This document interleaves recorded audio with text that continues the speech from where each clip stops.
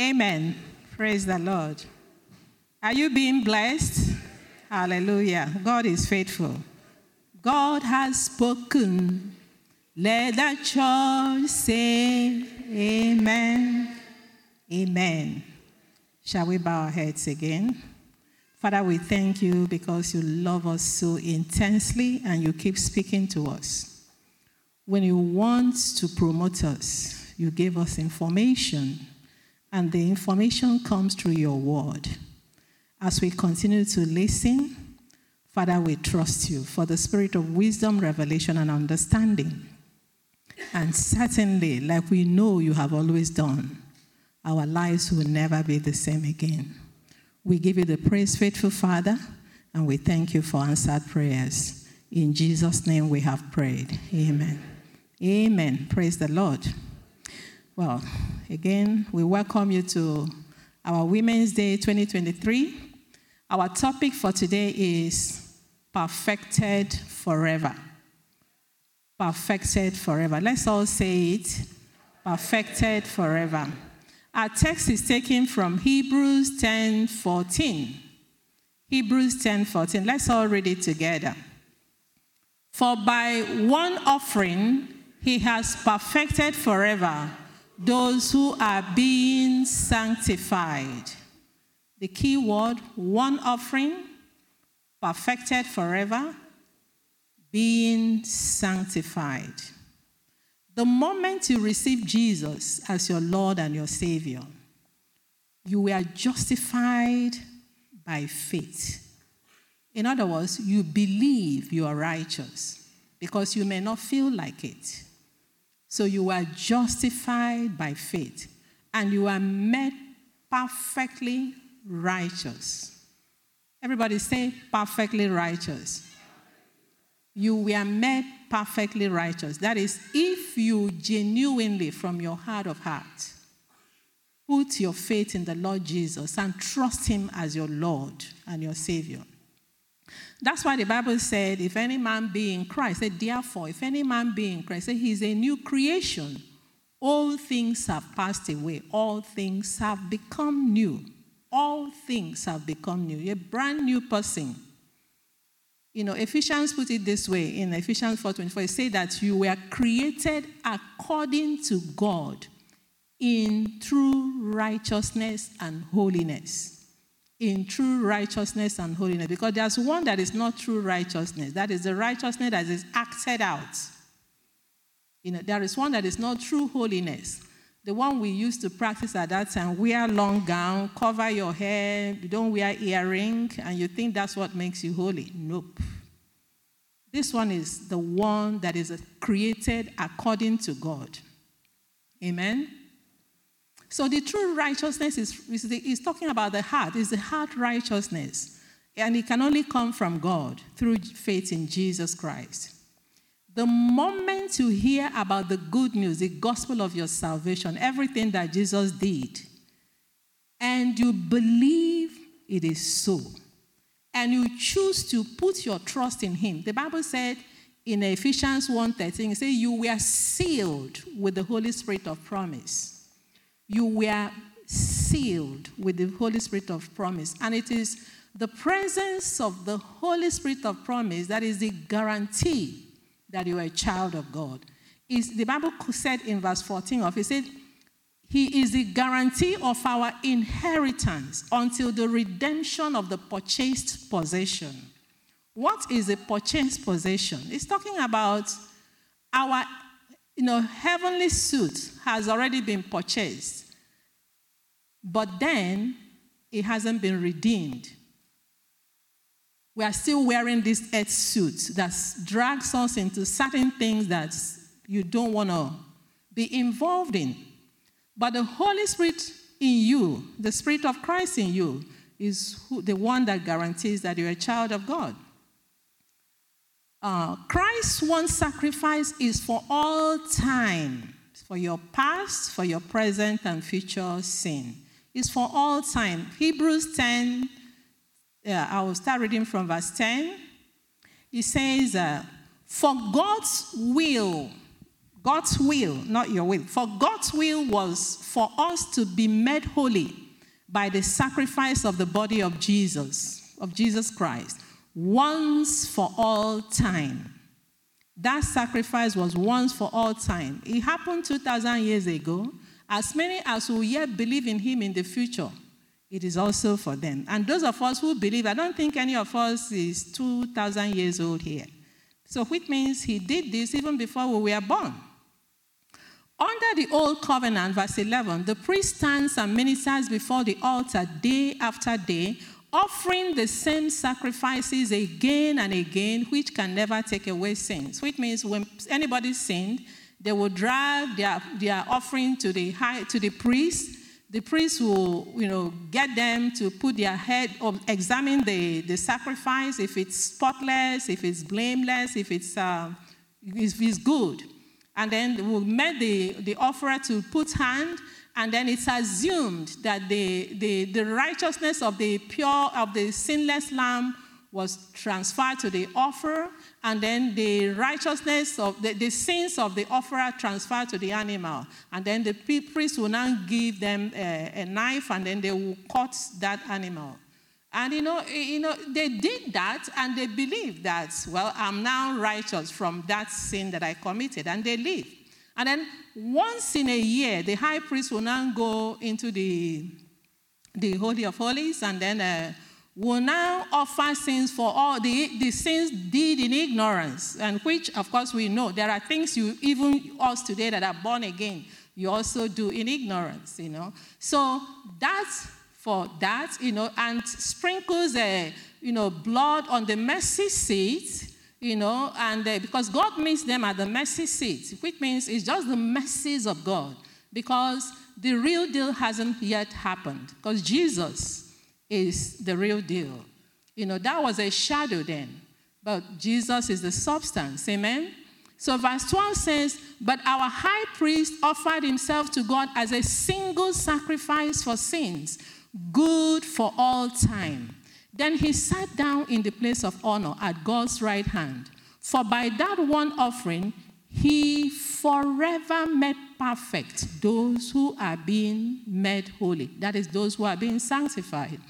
And the Holy Spirit also testifies that this is so. For he says, this is the new covenant I will make with my people on that day, says the Lord. I will put my laws in their hearts, and I will write them on their minds. Because, the moment you receive Jesus as your Lord and your Savior, the Bible said you hold his thoughts and purposes. You have the mind of God. You know everything that God knows, but in your spirit. That's 1 Corinthians 2:16. Verse 17 says, then he says, I will never again remember their sins and lawless deeds. And when sins have been forgiven, there is no need to offer any more sacrifices. If you like, you fast till Monday. If you like, don't take good care of yourself because you want to do penance like some people still do today. Those things will never take away your sins. So the Bible said that Jesus' one sacrifice did it all, once for all time. So you just have to believe it. So remember in John 12:31, where Jesus was saying, he said, now is the judgment of this world. Now shall the prince of this world be cast out, because it was the devil that deceived man, and man bought the nature of the devil.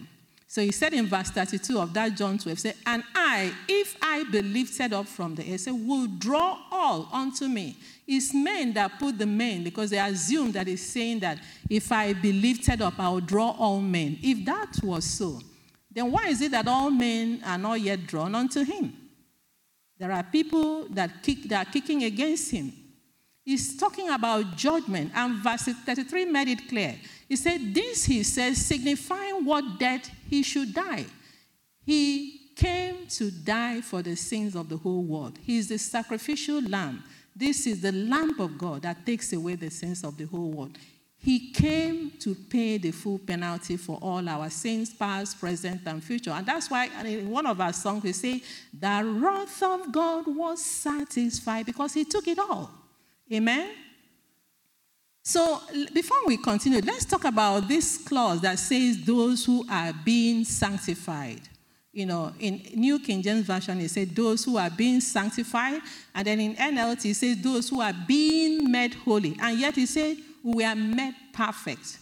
Those who are being sanctified, as we read in that in Hebrews 10:14. Sanctification is an ongoing process. You know, where I got born again, I remember when we are told, you know, just as you prayed and you got born again, you have to pray so that you become sanctified. And they believe that sanctification is instantaneous. Well, in a way, partially they are right, but partially they are wrong.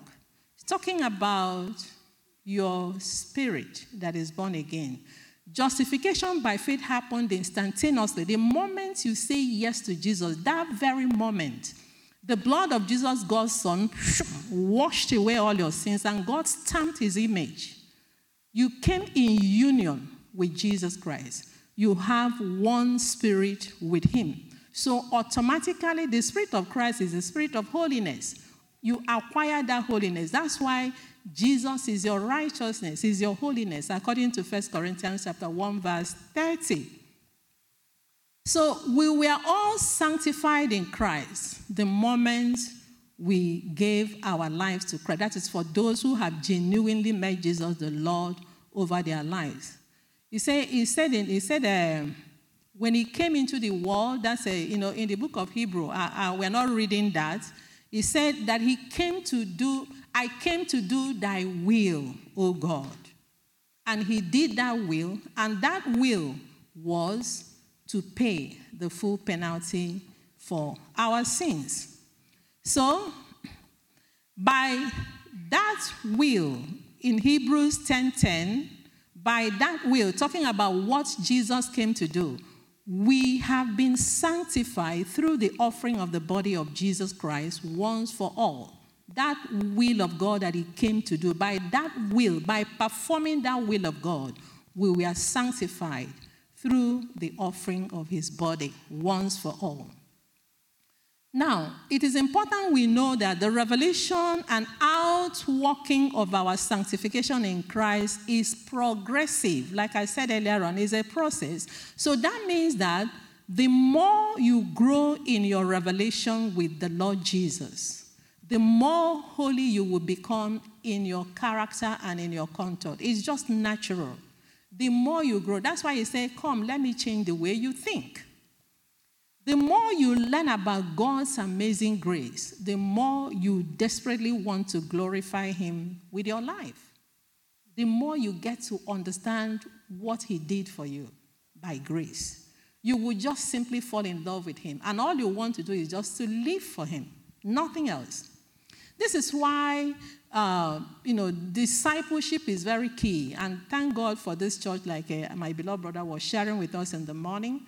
We have different avenues to help you when you get born again, to grow, to be discipled, to be who God wants you to be.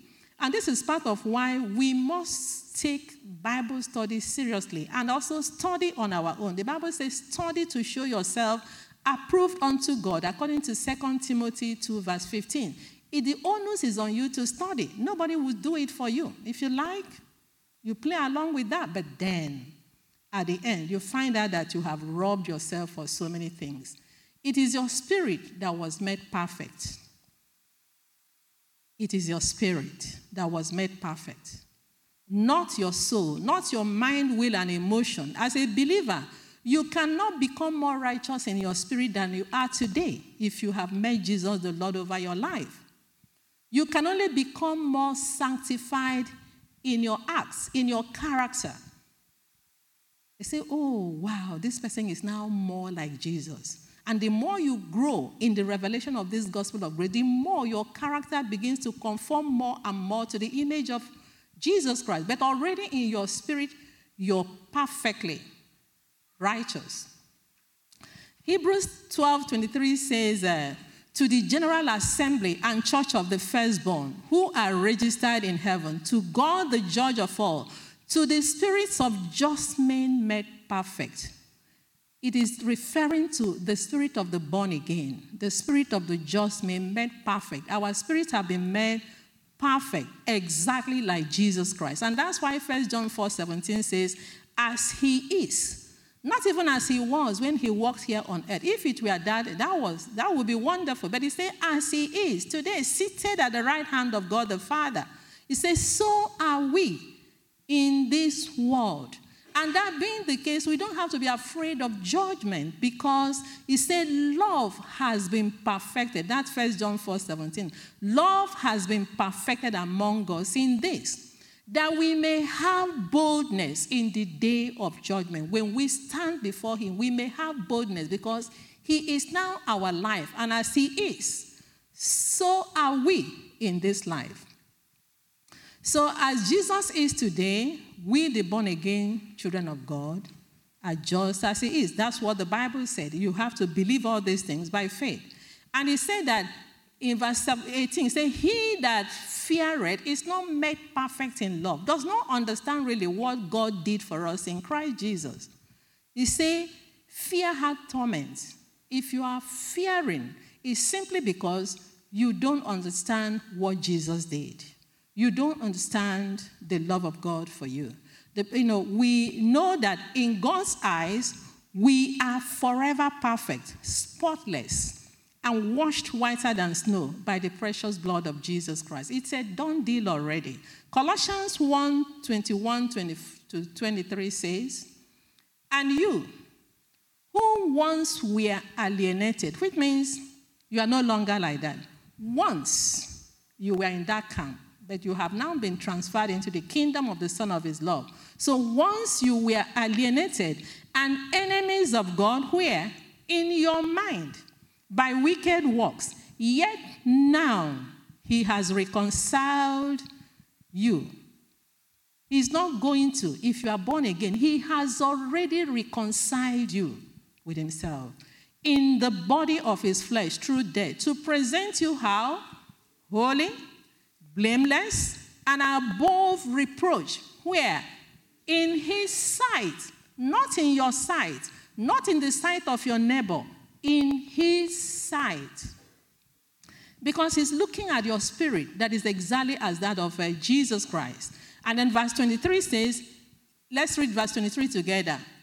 If indeed you continue in the faith, grounded and steadfast, and are not moved away from the hope of the gospel which you heard, which was preached to you, every creature under heaven, of which I, Paul, became a minister. So the key thing there is that you must continue in the faith, in the faith. Believing what the word said. Then you have to be grounded and steadfast in that. And don't allow anything to move you away from there. So we were forgiven forever because our high priest is unchangeable and he lives forever. Amen? Let's read Hebrews 7:24-25. Let's read it together. But he holds his priesthood unchangeably, because he lives on forever. Therefore, he is able also to save to the uttermost, completely, perfectly, finally, and for all time and eternity, those who come to God through him, since he is always living to make petition to God and intercede with them and intervene for them. Amen. He is unchangeable Jesus, and he lives forever. What he did is forever. That's why what we have is eternal redemption, eternal inheritance, eternal life. What is eternal? Search what it means for yourself. God does not just forgive. He chooses not to remember our mistakes. He chooses not to keep records of our wrongdoings. Isaiah 54:10 says, For the mountains may be removed and the hills may shake, but my loving kindness will not be removed from you, nor will my covenant of peace be shaken, says the Lord, who has compassion on you. You have been adopted into God's family. You have been accepted in the beloved Son. The way God loved Jesus is exactly the way he loves you. Ephesians 1:5 says, having predestined us to adoption as sons by Jesus Christ to himself, according to the good pleasure of his will. It's according to the good pleasure of his will. It's not by works of righteousness. It's by his grace alone. There's nothing more that I can do, but Jesus did it alone. To the praise of the glory of his grace, by which he made us what? Accepted in the beloved. In him we have redemption through his blood, the forgiveness of sins, according to the riches of his grace, not according to your performance, according to the riches of his grace. So God loves us. His love for us is steadfast, unconditional, and everlasting. Nothing you do today will make God to love you more or less. You better understand that. God's love is really, really unconditional and everlasting. Why? Because Jesus' finished work has already paid for all your sins, for all your mistakes, for all your failures, and reconciled you to God. Jeremiah 31:3 says, the Lord has appeared of old to me, saying, yes, I have loved you with an everlasting love. Therefore, with loving kindness I have drawn you. And Zephaniah 3:17 says, the Lord your God is in the midst of you, a mighty one, a Savior, who says, he will rejoice over you with joy. He will rest in silent satisfaction. Why silent satisfaction? Because of what Jesus did. And in his love, he will be silent and make no mention of past sins or even recall them. He will exult over you with singing. Hallelujah. Now we are the sons of God. 1 John 3:1-3 says, behold, what manner of love the Father had bestowed upon us, that we should be called the sons of God. Therefore the world knoweth us not, because it knew him not. Let's read verse 2 together. Beloved, now are we the sons of God, and it doth not yet appear what we shall be. But we know that when he shall appear, we shall be like him, for we shall see him as he is. Verse 3. And every man that had this hope in him purified himself even as he is pure. Amen. So if you are born again, right now, even as you're seated here, know that you are a son of God. He said, beloved, now, right now, not tomorrow, not next tomorrow. Now are we the sons of God. Hit your hand on your chest and tell yourself, I am the son of God. You have to believe that by faith. Because sometimes your acts might not fully meet that standard. But in the eyes of God, you are the son of God. That's why he said we are the chosen generation. We are the royal priesthood, God's holy nation. He said, why? That we may proclaim the praises of him who called us out of darkness into his marvelous light. You are no longer in the darkness. You are in the light. That we might proclaim the praises by living the good life that he called us out to live, because we are his workmanship to model the life of Christ here.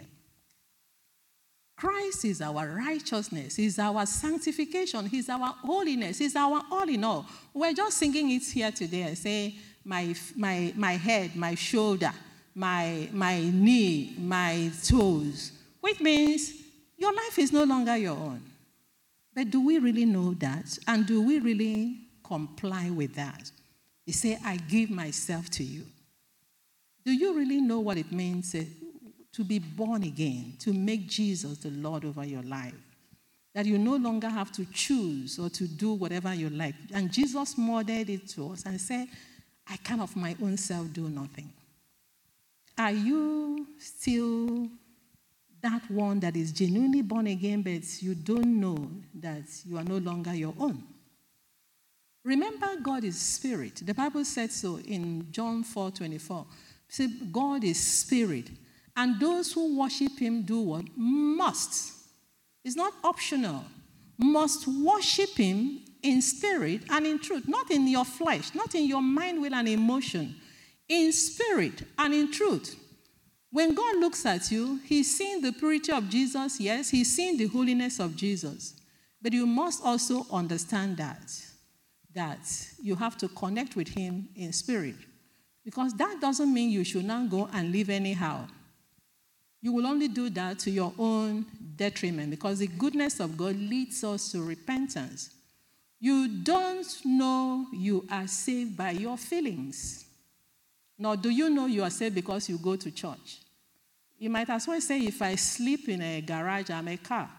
No, if you're a car, you stay in a garage to protect yourself. If you're a Christian, you come to church so that you learn who you are in Christ and your rights and privileges as a child of God.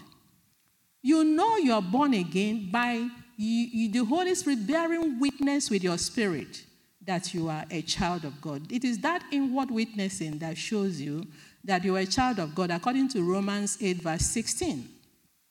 If that witness is not there, I plead with you, get born again. If you have already been born again, you need to seek one of your spiritual leaders to help you, to guide you aright. Because if you're born again, it must show. I mean, even if you're born again today, you have to start growing, because the young shall grow. Amen?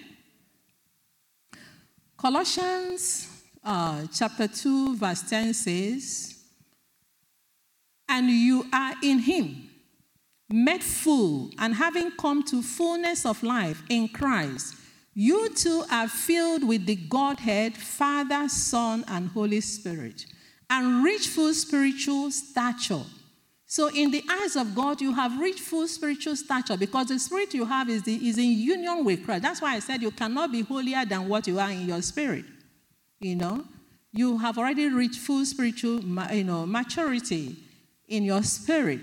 But you have to believe that, which means your walk with God must have to be dependent upon what, you believing what the Word of God said about you.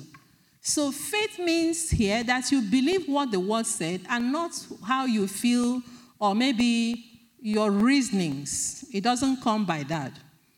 You believe God the Father, God the Son, God the Holy Spirit lives in you. You believe you are born again because you have done what the Word of God said you should do to be born again.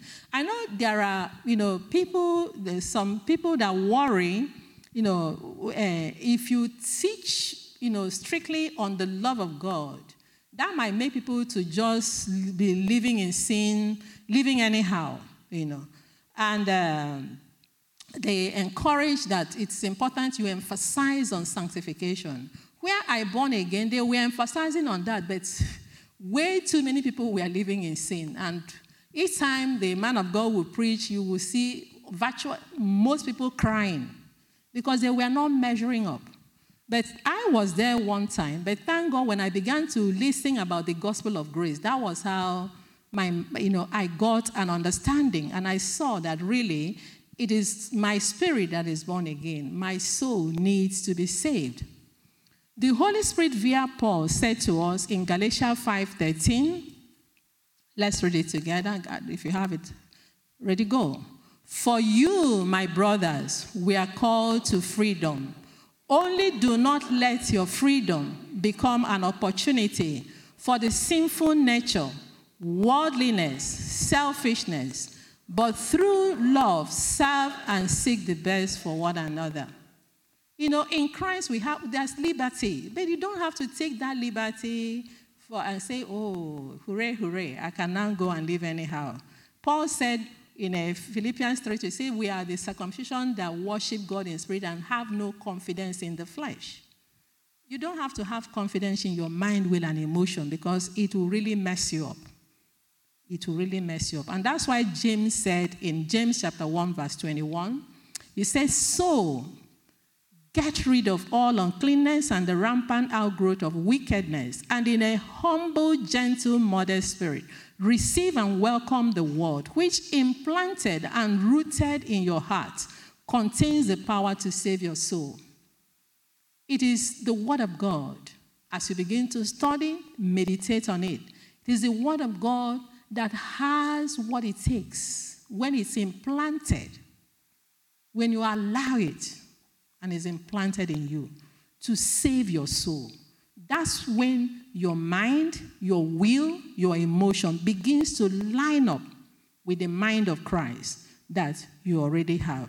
So by studying, meditating, and living out the word of God, you find out that what is in your spirit will begin to rub off on your character, on your conduct.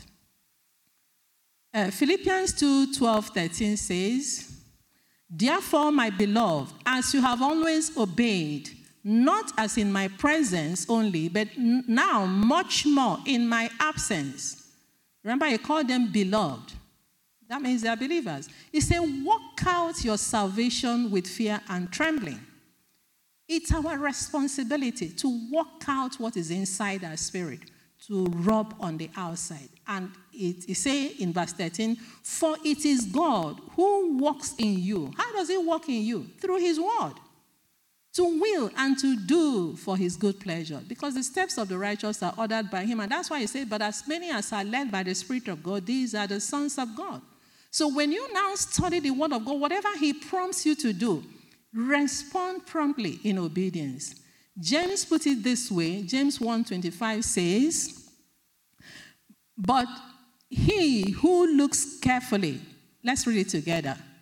But he who looks carefully into the perfect law, the law of liberty, and is faithful to it and perseveres in looking into it, being not a heedless listener who forgets, but an active doer who obeys, he shall be blessed in his doing, his life of obedience.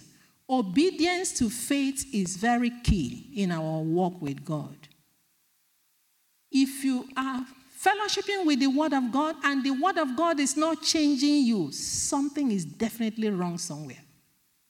You are not reading, you are not studying this word.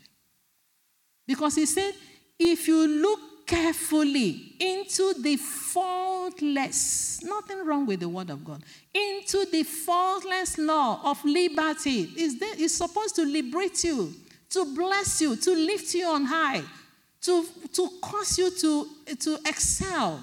He said, and is faithful to it. And does what again? Perseveres in looking into it. The word of God will tell you what to do, will correct you, will encourage you, will strengthen you, so that you be the man, the woman of God that you're designed to be. So the devil is no big deal at all when we hear the word of God and we submit to the word of God. Flourishing becomes your experiential portion. To the degree to which you are in constant communion with the word and the Holy Spirit is to the degree to which your conscience is a safe guide for you to follow. To the degree to which you fellowship with the word of God, meditate on the word of God, willing to respond as the Spirit guides you based on what you have studied. That is to the degree to which you can trust your conscience to guide you. And every believer should maintain a clean conscience all the time. It is so very key. We must not ignore or neglect our conscience. Amen? You know, there's a song that we used to sing, he that is down needs no fear, no fall. It's in our ancient and modern. But what it means, I'm not measuring it. I don't need to fear. I've already fallen. There's no point. No. You have to rise up. There is hope for you if you are in Christ. When you begin to fellowship with the Word of God and keep that clean conscience, it is so healthy and it is so freeing. And in any case, you also become a good witness for Jesus Christ. The Holy Spirit dwells in your spirit. So the spirit of a man is a candle of the Lord, searching all the inward parts of the belly. So your conscience is the voice of your spirit. As a believer, I mean. So clear conscience is a very key thing when it comes to having boldness to receive from God by faith. So you just cannot ignore your conscience, otherwise you're going to make a shipwreck of your faith. Romans 2:16 says, "And on that day, when, as my gospel proclaims, God will judge the secrets, all the hidden thoughts and concealed sins of men through Christ Jesus." You don't want to stand before him and there will be certain things in your heart that are concealed, that are not cleared up. So that clean conscience is so very, very important. If your conscience condemns you, turn around. That means repent. Make amends. The Bible said in 1 John 1 verse 9, if we confess our sins, he's faithful and just to forgive us and to cleanse us from all unrighteousness. You've already been forgiven 2,000 years ago, but you appropriate that for yourself the moment you fell. You take it for yourself. Amen? And, if there's any sin, you receive that forgiveness, and then like he said in Hebrews chapter 9 verse 24, he said, how much more shall the blood of Jesus, who through the eternal Spirit offered himself without spot to God, cleanse your conscience from dead works to serve the living God. You plead the blood of Jesus over your mind, your thoughts, your emotions, your conscience, And once you do that, believe that you've been forgiven because God is faithful. He said he is faithful and just to forgive you and to cleanse you from all unrighteousness. The Bible made us to understand in 1 John 3, say, if your conscience condemns you, say God is greater than your heart and he knows all things. God understands if this is a slip, you didn't plan. No believer plans to sin, but it just happened. And that one hurts you because you've hurt the one that you love. You want to make amends. And God also knows that Jesus already paid fully for whatever sin, past, present, and future. So it is important that you share with God openly your struggles. Let him know. Make amends, Tell him how it is, and he will help you. So God knows when you're genuine and when you're not genuine. You're genuine. He said, beloved, in that 1 John 3, verse 21, he said, beloved, if our hearts condemn us not, then we have confidence towards God. Then you just go ahead and ask him. It's usually when you fail that you find something here, scratching you here. That means you're still alive. So you ask God, you go ahead and make amends. But it's important for us to grow to the point when we are not struggling with our conscience all the time. Even ordinary people on the street say that clear conscience fears no accusation. Paul wrote in Acts chapter 24, verse 16, he says, therefore, let's read it together. Therefore, I always exercise and discipline myself, mortifying my body, deadening my carnal affections, bodily appetites, and worldly desires, endeavoring in all respects to have a clear, unshaken, blameless conscience, void of offense towards God and towards men. This is Paul writing, and you know how deeply that man loves God. This should be our pursuit too, to have that kind of conscience void of offense towards God and towards men. That didn't mean that Paul was perfect. But anytime he missed it, he would just quickly repent, and then he will continue. So, and that goes for you and I. You just quickly make amends. That is, revelation of the forgiveness that we have is what really motivates us to live this Christian life to the glory of God. It makes right living possible. And it's all about growing in grace. It's all about growing in grace. And that's why even Paul encouraged his son Timothy. He said, be strong in the grace that is in Christ Jesus. I remember in 2009 when God brought this gospel of grace into this church, and my beloved husband began to hammer on it. This was our text. But be strong in the grace that is in Christ Jesus. And Peter encouraged believers in 2 Timothy 3 verse 18. He said, but grow in the grace and knowledge of our Lord Jesus Christ. We must desire to grow. And this growth only comes through the word of God. It is the grace of God that produces true holiness, not the one that is pretended. So the more you grow in the grace, the more you are washed again and again by the water of the word of grace, the word of grace. That's why Paul said in Acts chapter 20:32, I commend you to God and to the word of his grace, which is able to build you up and give you your inheritance among those who are sanctified. So, and again, as you're growing, you find out that the more your sanctification or holiness on the inside manifests on the outside. And the more you are better able to run a red flag and say, Daddy, I missed it here, I'm so sorry. And if people correct you, you're more easily ready to take it because you just want to live for God. You just want to honor him with every aspect of your life. So, when you experience the grace of our Lord Jesus Christ, you find out that, the pleasures of this life, of this sinful world, will fade in the light of the glory of his grace. I thank God for that song we keep saying, keep your eyes upon Jesus. Keep your eyes on him. Whether in the word form or in the song form in your life, keep your eyes on Jesus. Titus chapter 2, 12 to 15 says this. Let's read it from verse 11. For the grace of God that brings salvation. Do I have it? Okay. For the grace of God that brings salvation has appeared to all men, teaching us that denying ungodliness and worldly lust, we should live how? Soberly, righteously, and godly in the present age. Soberly. We should study what that word means, soberly. To live, so don't just live anyhow. The one that he was saying, Hechi Futara. Don't just live anyhow. Have a purpose for your life every day.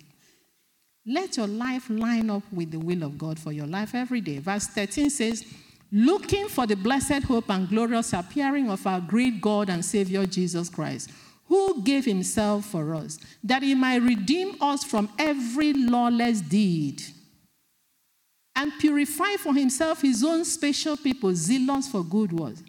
What he did to redeem us from every lawless deed. Why will he redeem you from that? And then you went ahead and you go back into it.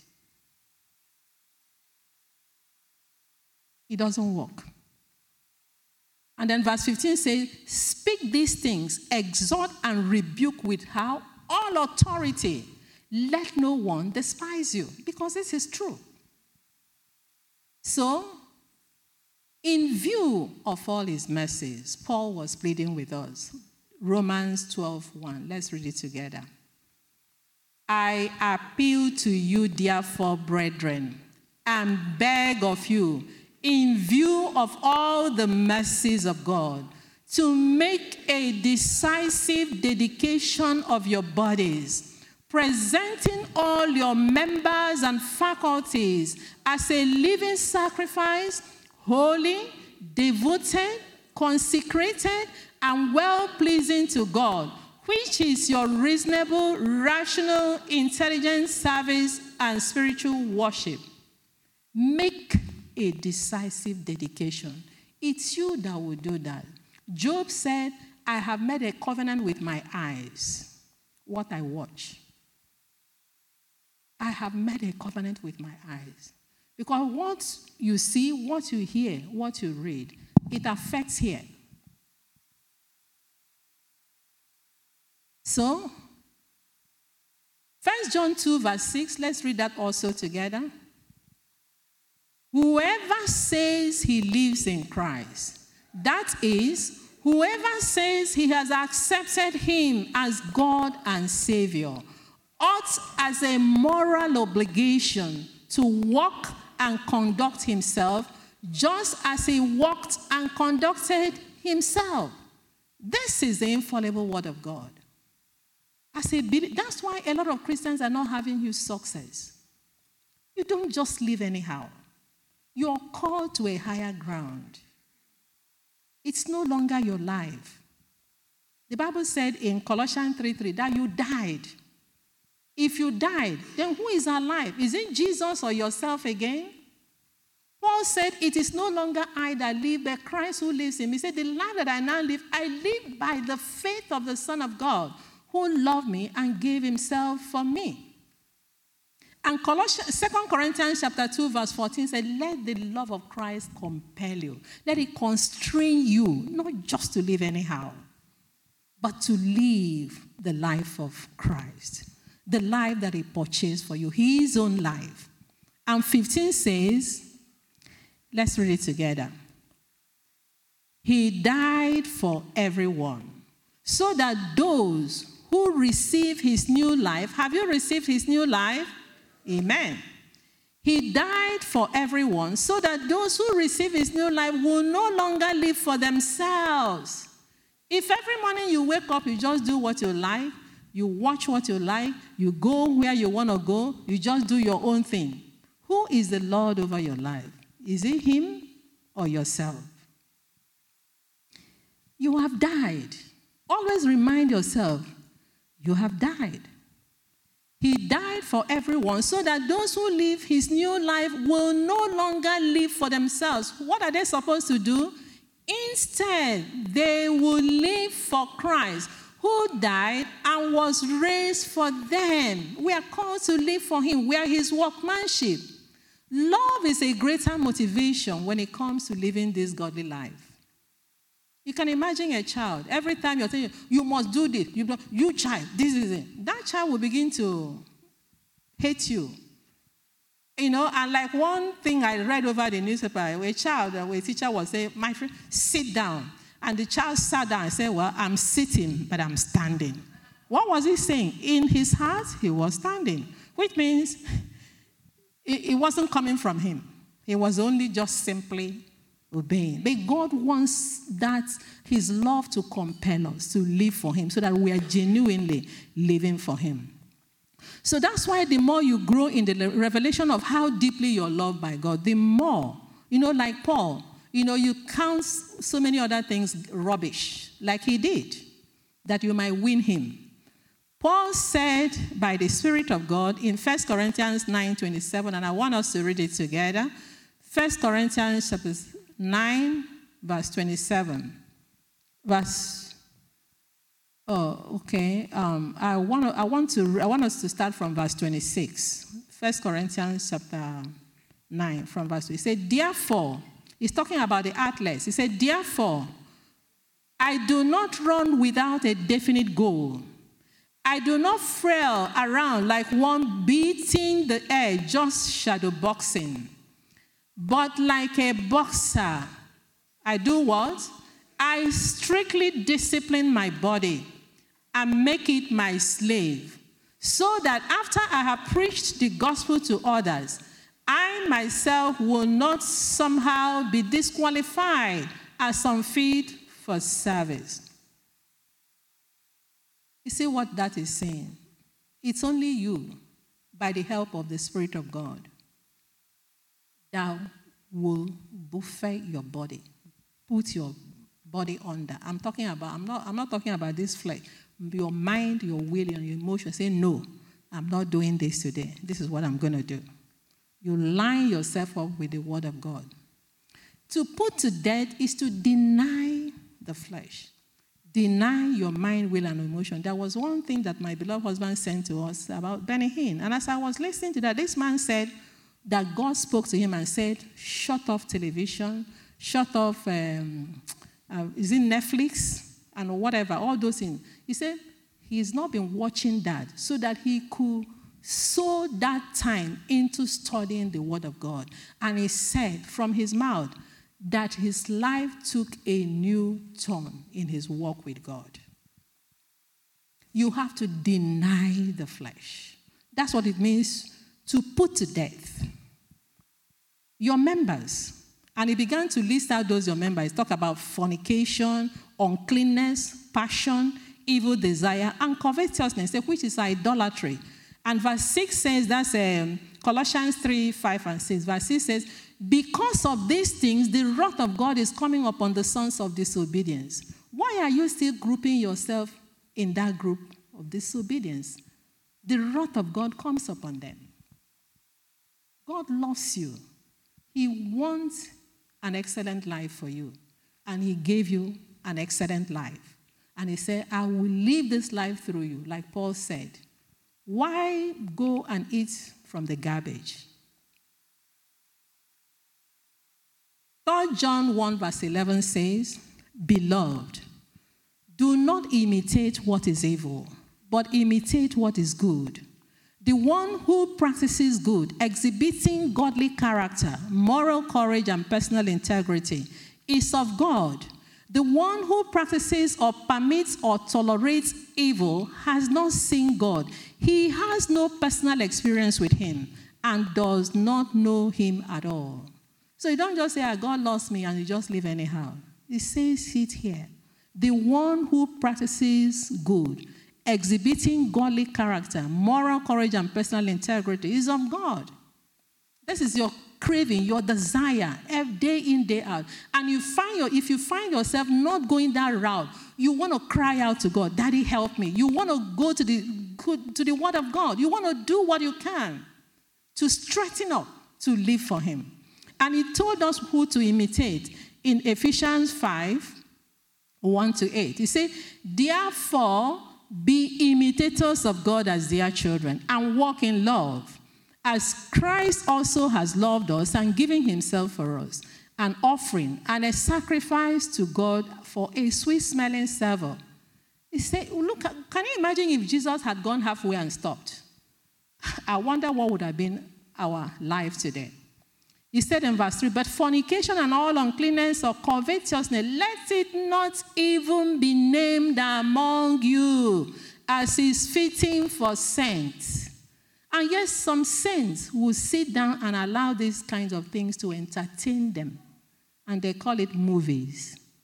He said, let it not even be named among you, as is fitting for saints. He said, neither filthiness, nor foolish talking, nor coarse jesting, which are not fitting, but rather giving of thanks. For this you know, that no fornicator, unclean person, no covetous man, who is an idolater, has any inheritance in the kingdom of Christ and God. This is the word of God. Let no one deceive you with empty words. For because of these things, the wrath of God comes upon the sons of disobedience. Therefore, do not be partakers with them. For you were once darkness, but now you are light in the Lord. So walk as children of light. Walk as children of light. Put on your new life, created according to God in true righteousness and holiness. And as you keep on beholding Jesus through the word of God, the Bible said you will be transformed from one level of glory to another level of glory. That's what he said to us in 2 Corinthians 3, verse 8. And if for any reason you sin, they say, little children, know that we have an advocate with the Father. You can always go to him, according to Hebrews chapter 4, verse 16, to receive mercy and find grace to help in time of need. But not that you go out and you are just living like somebody who was not saved. It is not right. We must understand that there's always a war between the flesh and the spirit. But the only way to win it is by walking in the Spirit.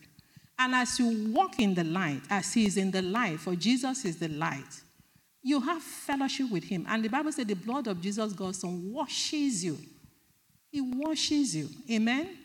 So God desires that we should go in the right direction. We must understand that this new covenant of grace is not dependent on your works. It's only dependent on one statement, and that is, For I will be merciful to their unrighteousness and their sins and their lawless days. I will remember no more, according to that Hebrew 8:12. So let what Jesus did for us compel us to live for him. And I will read this final scripture, please. Titus chapter 3, 3-8 says, For we too once were foolish, disobedient, deceived, enslaved to various sinful desires and pleasures. We too were once, spending and wasting our life in malice and envy, hateful, hating one another. But when the goodness and kindness of God our Savior and his love for mankind appeared in human form as the man Jesus Christ, he saved us, not because of any works of righteousness that we have done, but because of his own compassion and mercy, by the cleansing of the new birth, spiritual transformation, regeneration, and renewing by the Holy Spirit, whom he poured out richly upon us through Jesus Christ our Savior, so that we will be justified, made free of the guilt of sin by his compassionate, undeserved grace, and that we will be acknowledged as acceptable to him and made heirs of eternal life, actually experiencing it according to our hope. And then verse 8. This is, let's read it together. This is a faithful and trustworthy saying. And concerning these things, I want you to speak with great confidence, so that those who have believed God, that is, those who have trusted in, relied on, and accepted Christ Jesus as Savior, will be careful to participate in doing good and honorable things. These things are excellent in themselves and profitable for the people. Amen. Shall we all rise? I don't know what God has said to you. You are the home of God. You belong to him. Everything you have is his. Believe what the word said about you and choose to live for the one who did all these things for you. I want you to begin to talk to him. Begin to talk to him. Base your faith on the word of God. He said, my covenant will I not break, nor alter the word that has gone out of my mouth. He has magnified his word above his name. He loves you. And he wants you to keep yourself pure. Say, those that have this hope in them purify themselves even as is pure. Begin to talk to him. If you are really genuine, he will help you. He's there to help you. He will help you.